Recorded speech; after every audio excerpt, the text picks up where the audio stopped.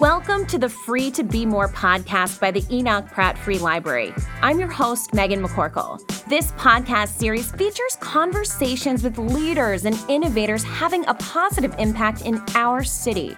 Let's get started. Your journey starts here.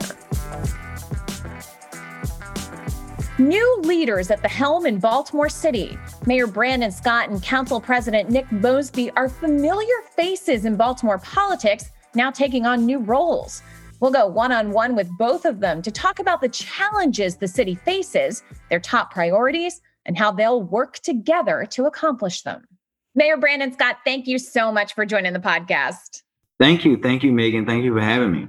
Yeah. So you are, of course, a very familiar face in Baltimore politics, serving many years on the city council. So what can you do in the mayoral position that's different than what you did on the council?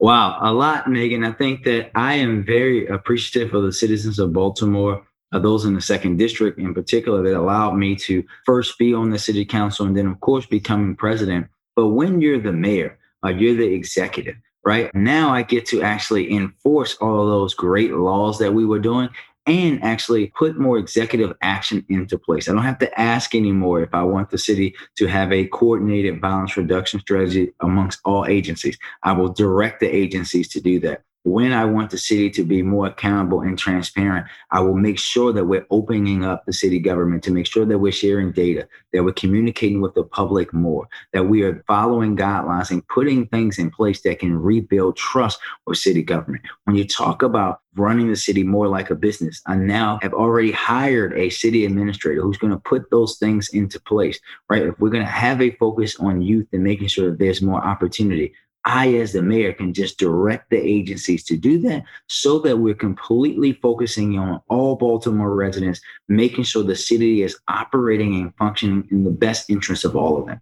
City administrator is a position that you really championed when you were on the council and now has become a reality now that you are mayor. Tell me, what is that position for people who don't understand what the administrator would do as opposed to what the mayor does? That's a great question. So when you think about it like this, and this is how I like to explain it to Baltimoreans, think about your city as a $3.5 billion entity or business. You will not find a $3.5 billion business where the chief executive officer, who the mayor would be, that is also the chief operating officer or the chief administrative officer. It does not exist. Baltimore was a city that was operating like that the mayor was doing both roles, right? But when you think about it like this, when I ask a residents of Baltimore, hey, do you think the city should continue to operate its government the way it has, at least for the 36 years that I've been alive? Or do you think the city should operate its government more like Baltimore County or Howard County or Montgomery or Washington, D.C. or Philadelphia? They always say be like those other governments. And Megan, every one of those governments, all the governments and counties surrounding us, the cities that we sit in between in D.C. and Philadelphia, all operate like this. The mayor is the chief executive. The mayor directs the agencies, directs people what to do, sets the vision. The city administrator or the county administrator in the county's cases are someone that works for that mayor, that is a qualified person, not like we've had in the past here in Baltimore, someone's friend who doesn't even have to have a background of being able to operate a $3.5 billion entity or something similar to it, someone they went to school with. No, this person has to have certain qualifications and standards, and they have to be able to operate the city government. That person will be the person dealing with the operational side of city government under my direction. I will be able to hire and fire that person. That person is not taking a responsibility from me or power, but it's just about making sure that people are doing things that they should do that allows me as the mayor, like all of our counties surrounding us and the cities surrounding us, to focus on the high level things to getting the city to where we need to be. What are some of those first things you want that administrator to be really focused on that you think are broken in Baltimore? Well, first and foremost, the city administrator, Chris Shorter, is going to be helping us finish building out the team, right? We know, for example, here in Baltimore, we need to hire the best Department of Public Works directors so that we can, one of the things he has to do, he knows that he has to fix the water bill system once and for all. Help us as we restore recycling in the city and move towards zero waste, making sure that our city agencies are operating in the 21st century, making sure that we're getting away from paper timesheets so we can save a lot of taxpayer dollars, making sure that we're looking at every program that we have through a lens of equity, making sure that we're holding our police department and other agencies accountable for how crime reduction has happened. Every single thing that we do, he will be driving through data and accountability on metrics on what they're doing to increase their ability to serve the citizens of Baltimore. One of the challenges that you'll face going forward, and certainly probably not something you could have planned for when you were running for mayor, is that we are in the middle of a global pandemic. That's an emergency right now, but it also will be emergency a year or two from now when we see the financial repercussions of that. What are you doing to prepare Baltimore for what we could potentially see financially in the next year or two? Well, we know, Megan, that we're seeing that financial impact right now. And we hope that we're able to come out of this as now the vaccine is coming in. It won't last to 2-3 year period that we originally thought. But we know that we've seen some of the impacts happening in Baltimore City right now, where we can see that our budget, we know we had a shortfall. We thought originally last year was going to be a $40 million shortfall. It ended up being 14. We know that there's going to be another shortfall this year. The great thing, Megan, is that going back to our work on the council, we did a 10-year fiscal plan that allowed us to be in a better position than we are. But we also know, and I'm going to communicate always open and honestly with the residents of Baltimore, that this is going to be a trying fiscal time and that we're going to have to make sure that our agencies are utilizing their dollars in the right way. They're going to have to be tough decisions about cuts and things that have to happen. But we're also going to go fight and work and make sure that our federal partners are coming to the table, that we are going to them. Hopefully, they're able to put more support out for cities as well to make sure that we're doing everything that we can to make our city the best place it can be financially. You talk about federal partners. The previous White House administration had some choice words for what they called Baltimore. How is it important to you to work with the new White House administration when it comes to serving the city of Baltimore? Well, listen, we are extremely excited about the Biden-Harris administration. And we know that they're going to believe in cities. We know that it's going to be great to have an administration that understands that COVID is real and it's not a hoax.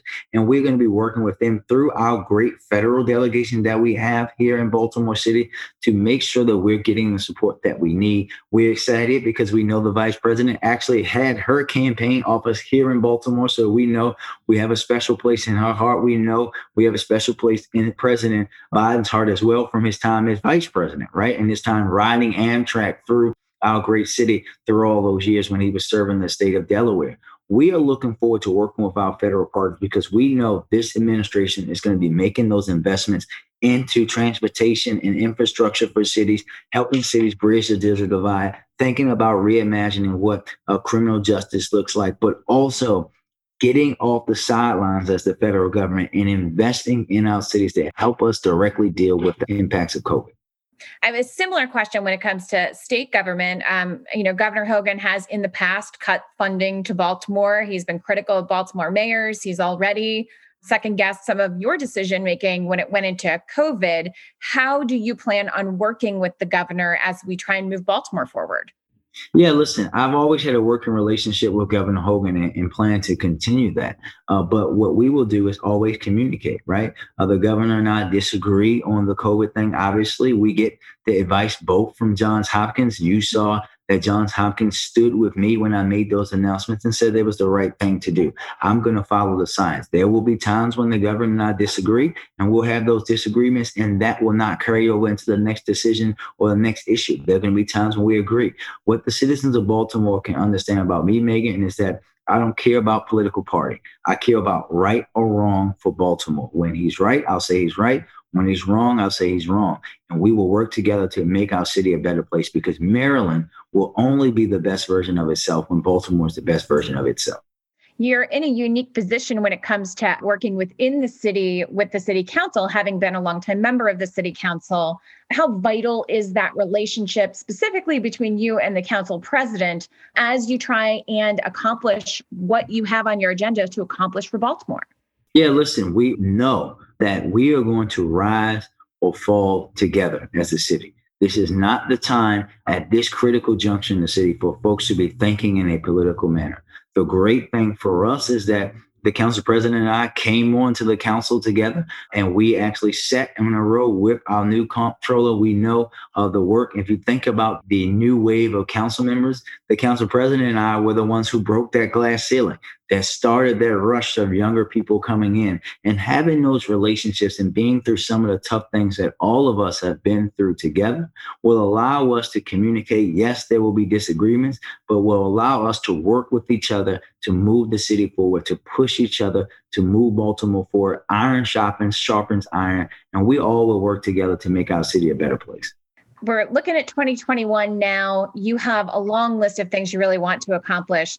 When we're ringing in 2022, what do you hope you'll have been able to cross off that list? Nothing happens fast, but what are some of those top priorities for you that you hope to accomplish in a short time?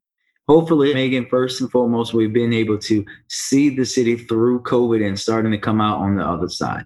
But also, we've been able to fully stand up the best team for Baltimore. We started that already, but we know we're going to have to get a great DPW director, a great housing director, a great equity and civil rights director, so that we can start to handle the issues. And we know what those issues are. We hopefully at the beginning of 2022, we will start to fully implement a total and complete comprehensive violence reduction strategy, so that we can see as we're going into 2022, violence in Baltimore going down. We've been able to do the great things about fixing the water bill system and putting those things in place, and also just building the foundation. We talk about this as foundation building to make Baltimore's best place. I'm coming into a city government that is completely and utterly broken.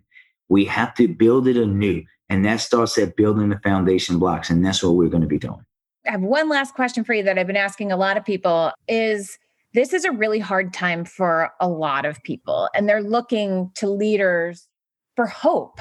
There's a lot of people who are out of work, a lot of people who've been sick or had family members get sick. What makes you hopeful, and what can you say to bring hope to other people here in Baltimore?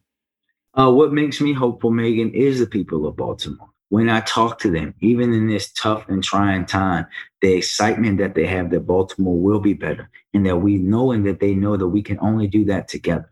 Knowing and seeing what people have done to lift up their neighbors, knowing people who have given their neighbors groceries, who have took their neighbors' kids into their home to help them virtual learn because they cannot miss work to help their children do that. That's what gives me hope, because whenever people doubt Baltimore throughout our history, we always prove them wrong, and we're going to do it again as we come out the other side of this. Well, I could talk to you forever, but we only have a few minutes. So thank you so much. The good news is we have several more years of your term, and hopefully you'll come back on the show. So Mayor Brandon Scott, thank you for joining us. Thank you. Thank you. Sidewalk Services is expanding across Baltimore. Starting January 11th, you can pick up library materials contact-free at 21 Pratt locations. Books, hotspots, Chromebooks, and more. Details at prattlibrary.org. We're joined by Council President Nick Mosby now. Council President, thank you so much for being with us. No, thank you so much for having me on today. So you have been in the position just a short time now and have already taken a lot of actions. You've reduced the number of committees with the council. You're trying to restructure staffing. So talk to me about what are some of these first things you're doing and how you think they will make the council more effective. Well, I think that it's really important for the city council to be in line with good governance practices. So in comparison, in Annapolis, in the House is 141 members and 6 committees. Well, when I got to the city council, there was 15 members and 13 committees, right? So, some committees only had like 3 members. So what we wanted to do was streamline the process, develop more robust, more productive engagement and dialogue about really serious issues that are impacting our residents. So there's a smaller number of committees, but larger numbers inside of those committees to allow for the debate, to allow for that discussion. I think that when you are able to develop a collective voice, be it the same ideologies or not, that you kind of come out with a better product. And that was the point of grouping the committees the way that we group them, as well as increasing the numbers on the committees. You're also looking to restructure the office of council president. Why are some of the reasons you feel like that's important moving into the future? Well, I mean, many people would probably be frightened by this point, but there is not one financial analyst inside of the legislative body. And Baltimore City is the only big city out there like that. Most local, definitely state legislators and certainly federal kind of have individuals that sit there and really project out the financial impact of bills based off of the bills that are proposed and passed to kind of identify any unintended consequences. Sometimes something could sound like the best idea, but have so much financial impact on our city that we maybe will want to take a different perspective. And I say that because, right now in the midst of COVID, we know it's going to greatly impact our local economy and definitely city government. It's important for us to efficiently and effectively spend every single dollar. And you cannot do that without having real analysis in place. So again, I think that just the point that we're the only major city in America that does not have a financial oversight with the legislation that we're being proposed is something that I definitely want to get away from. Do you feel like that's more pivotal now that in this coming year that the council is going to have more control over budget? And can you explain to me, for people that don't know, how that is going to work going forward, how the council's role in the budget has changed this coming year? That's a great question, Megan. So the city council, the former city council, passed a bill to basically provide the city council with not only the power to remove from the budget that comes down from the administration, but then also redirect those funds. So that passed out of the city council overwhelmingly. And then the voters in this past election for the charter change passed it by close to like 75%. So in the past, the city council could only take away from the budget, but they couldn't actually identify places to redirect them. And back to my earlier point about having financial analysts, it's really important that we are making these decisions not based off of emotion, but really based off of data. And, I constantly say, unfortunately, I'm an electrical engineer by trade. I enjoy numbers and data and science. And, when we're making these huge policy decisions, which really should be the prescriptions to the ills of our city, it should be done based off of evidence, based off of fact, based off of data. And you cannot do that if you don't have access to that data, if you don't have folks that are constantly crunching those numbers, and you're not developing reports around supporting the moves and decisions that we're making. I often said when I was a reporter that I wish I had a law degree, an economics degree. There were a lot of different degrees that would have been very helpful in that profession. You touched on coronavirus, and certainly that is an emergency right now, and it will be an emergency a few years from now when we talk about the financial impact. When we talk about the right now, what are some of the top priorities as far as health and as far as businesses? Because a lot of businesses have been hurting for this entire year. I mean, when you talk about a global pandemic, and probably I know from me in my lifetime, this is the most traumatic collective type of experience that I've seen, but it's really across the board. I think a lot of times it's easy for us to kind of focus on the health disparities because they're so ever present. They're there. We kind of see it. We see the numbers and we kind of feel it. But, I think there was a report that was just recently released about the increase of suicide rate, particularly among African Americans and those in challenging socioeconomic conditions. And we kind of understand and know that it's directly tied to issues like poverty. When we talk about like education, the digital divide is real. And I don't think it could be ever more present than it is right now in the midst of this global pandemic, where we've had children who have been out of school since March. And, what are we doing to try to ensure that, one, they're not in vulnerable situations, that they have access to the internet? Because we know 40% of our residents do not have access to the internet. When we talk about food insecurity, people are hungry. When we talk about rent and mortgage, the potential for rent and mortgage crisis. I mean, after this year, a lot of things that were put in place kind of go away. Will we see a foreclosure issue like we saw when the real estate bubble burst back in 2008? So, I think that there's so many different challenges that we're faced with that we have to, again, kind of going back to my engineer background, utilize data and utilize evidence-based solutions to kind of tackle these things. If we do not, if we're kind of going off our gut, if we're kind of going off emotion, I am very fearful that we will miss huge opportunities to really protect, our residents in a way that the city needs to. So again, that's why I'm just pushing this idea of, in the time of crisis, you can't utilize your emotion. You must utilize data. And that's the type of city that we need to promote from a government perspective. And that's definitely the type of council that, I want to preside over. Yeah, COVID in so many ways has really laid bare all the problems that we knew were there and just exacerbated them and made them 10 times worse. It just feels like a mountain. So what can you do in the short term to start chipping away at that mountain? So I think whenever you look at any crisis or problem, I think the first thing we must do is protect our most vulnerable. And I think the most vulnerable individuals right now are clearly our children and our elderly residents. So again, really interested in things like ensuring that we are doing health and wellness checks on our children that aren't regularly checking into school. How can we develop ways of ensuring that they're not in vulnerable situations?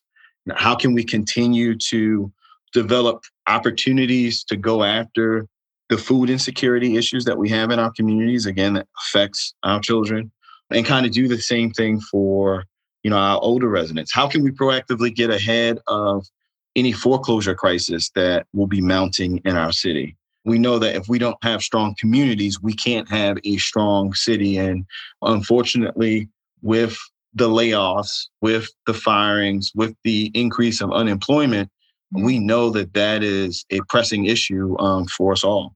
And then lastly, we have to start addressing this health disparities. I think the fact that when we look at, trying to promote this idea around the vaccine to our residents, and the fact that many people are still very skeptical of it, is really a shame on just, healthcare in general and the trauma that has been plagued on certain communities through healthcare. But no longer can that be an excuse. And I think that particularly in a city like Baltimore, when we came out of the unrest of 2015 through Freddie Gray, there was a lot of talk and there was not a whole lot of action to go after the things that were just present in our face. Well, now is an opportunity for us not to miss. And it's really about going after and trying to address these challenges that have been in our communities for far too long. The Free to Be More podcast is a production of the Enoch Pratt Free Library. Get your high school diploma for free with the Pratt. Scholarships are available for Career Online High School. No internet, no problem. The Pratt will loan you a Wi-Fi enabled device to help you with your studies. More information at prattlibrary.org. There are so many organizations in Baltimore, like the libraries and the Parks and Rec, and so many nonprofit organizations that are working towards goals like that. How do you look at the council as a place that can really unify those organizations into a common cause? Well, that's the beauty of particularly the library. The library is literally a melting pot for the city. Whether it's someone who's homeless or someone who lives in Guilford, whether it's an older person, a younger person, no matter what the age, the race, sexual orientation, the gender, no matter what it is, the library is a place for everyone, right? So it's really interesting in the way that we kind of continue to expand the role of our libraries, which in many cases are central and core to our communities. But I see it as a huge opportunity for us to engage folks, to connect with folks, to check on folks, and to provide services for folks. So we're kind of switching over. Finally, we'll be in 2021, beginning of 2021. What do you hope you will have accomplished as we're ringing in the new year in 2022? So we just talked about our first piece of legislation of providing immediate aid and a legislative solution for our restaurants, of, looking at the practices of third-party delivery services and trying to reduce the fees, the onerous fees on our restaurants. Again, that was something that was driven by data. I'm going to constantly talk about data and evidence-based solutions, but we know that we have these problems that persist in our communities. What data are we utilizing to kind of go after and tackle? So if I'm excited come 2022 when we have our next meetup, Megan, I'll be excited about talking about legislation that we were able to pass, that we're able to substantively go after concerns and challenges in our city through data and not just through emotion. You talk about this data-based approach. Do you feel like the rest of the council is really on board with that? Well, Megan, I've talked about it for so long. Can you imagine that no one is? I mean, I think that when you take a step back and you think about exactly what I'm saying, that say, like, let's utilize data to drive the best results in a situation where we have scarcity of resources.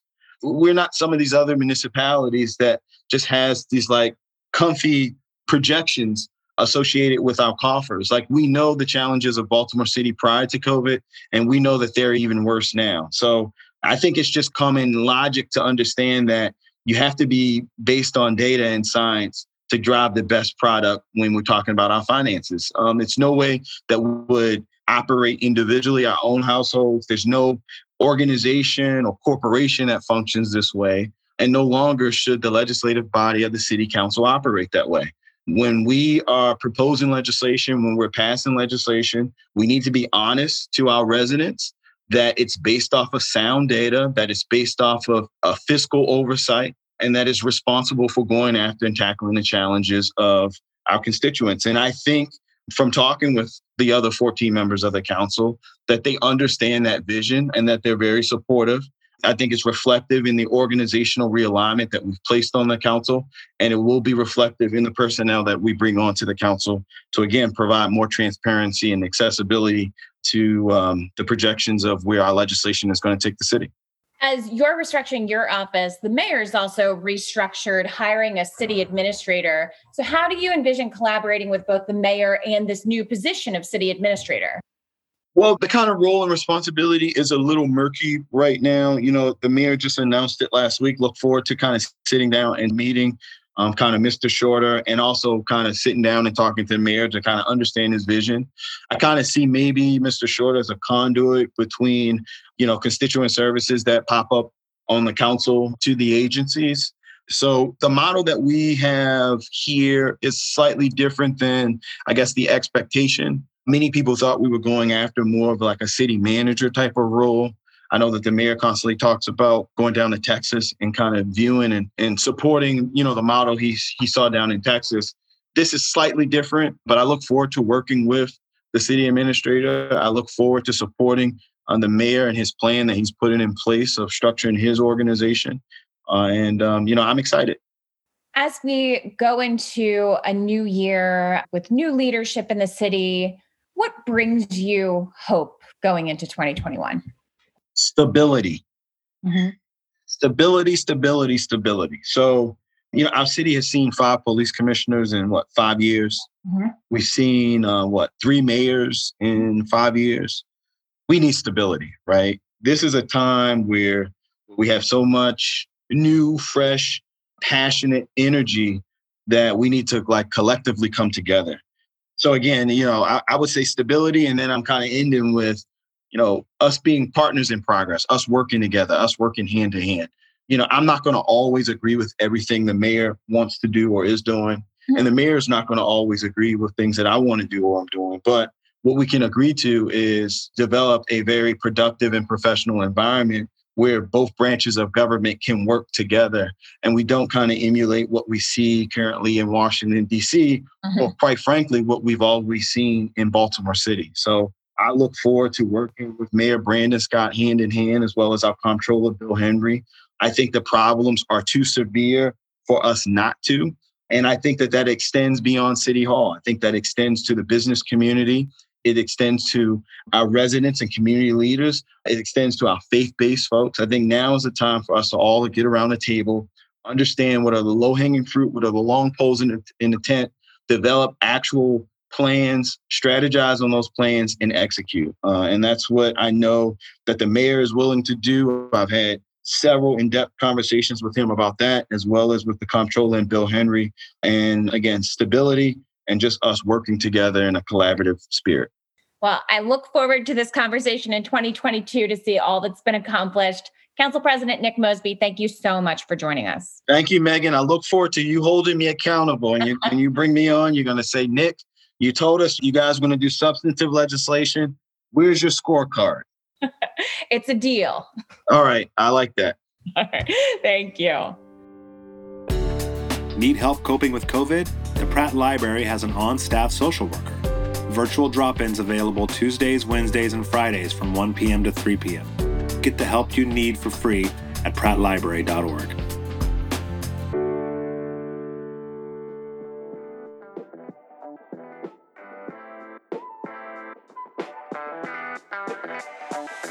I'm Megan McCorkle, and you've been listening to the Free to Be More podcast by the Enoch Pratt Free Library. You can follow the Pratt on Instagram, Twitter, and Facebook. If you haven't yet, go to Apple Podcasts and subscribe, rate, and review this podcast. Join me next month for another Free to Be More conversation. Thanks for listening.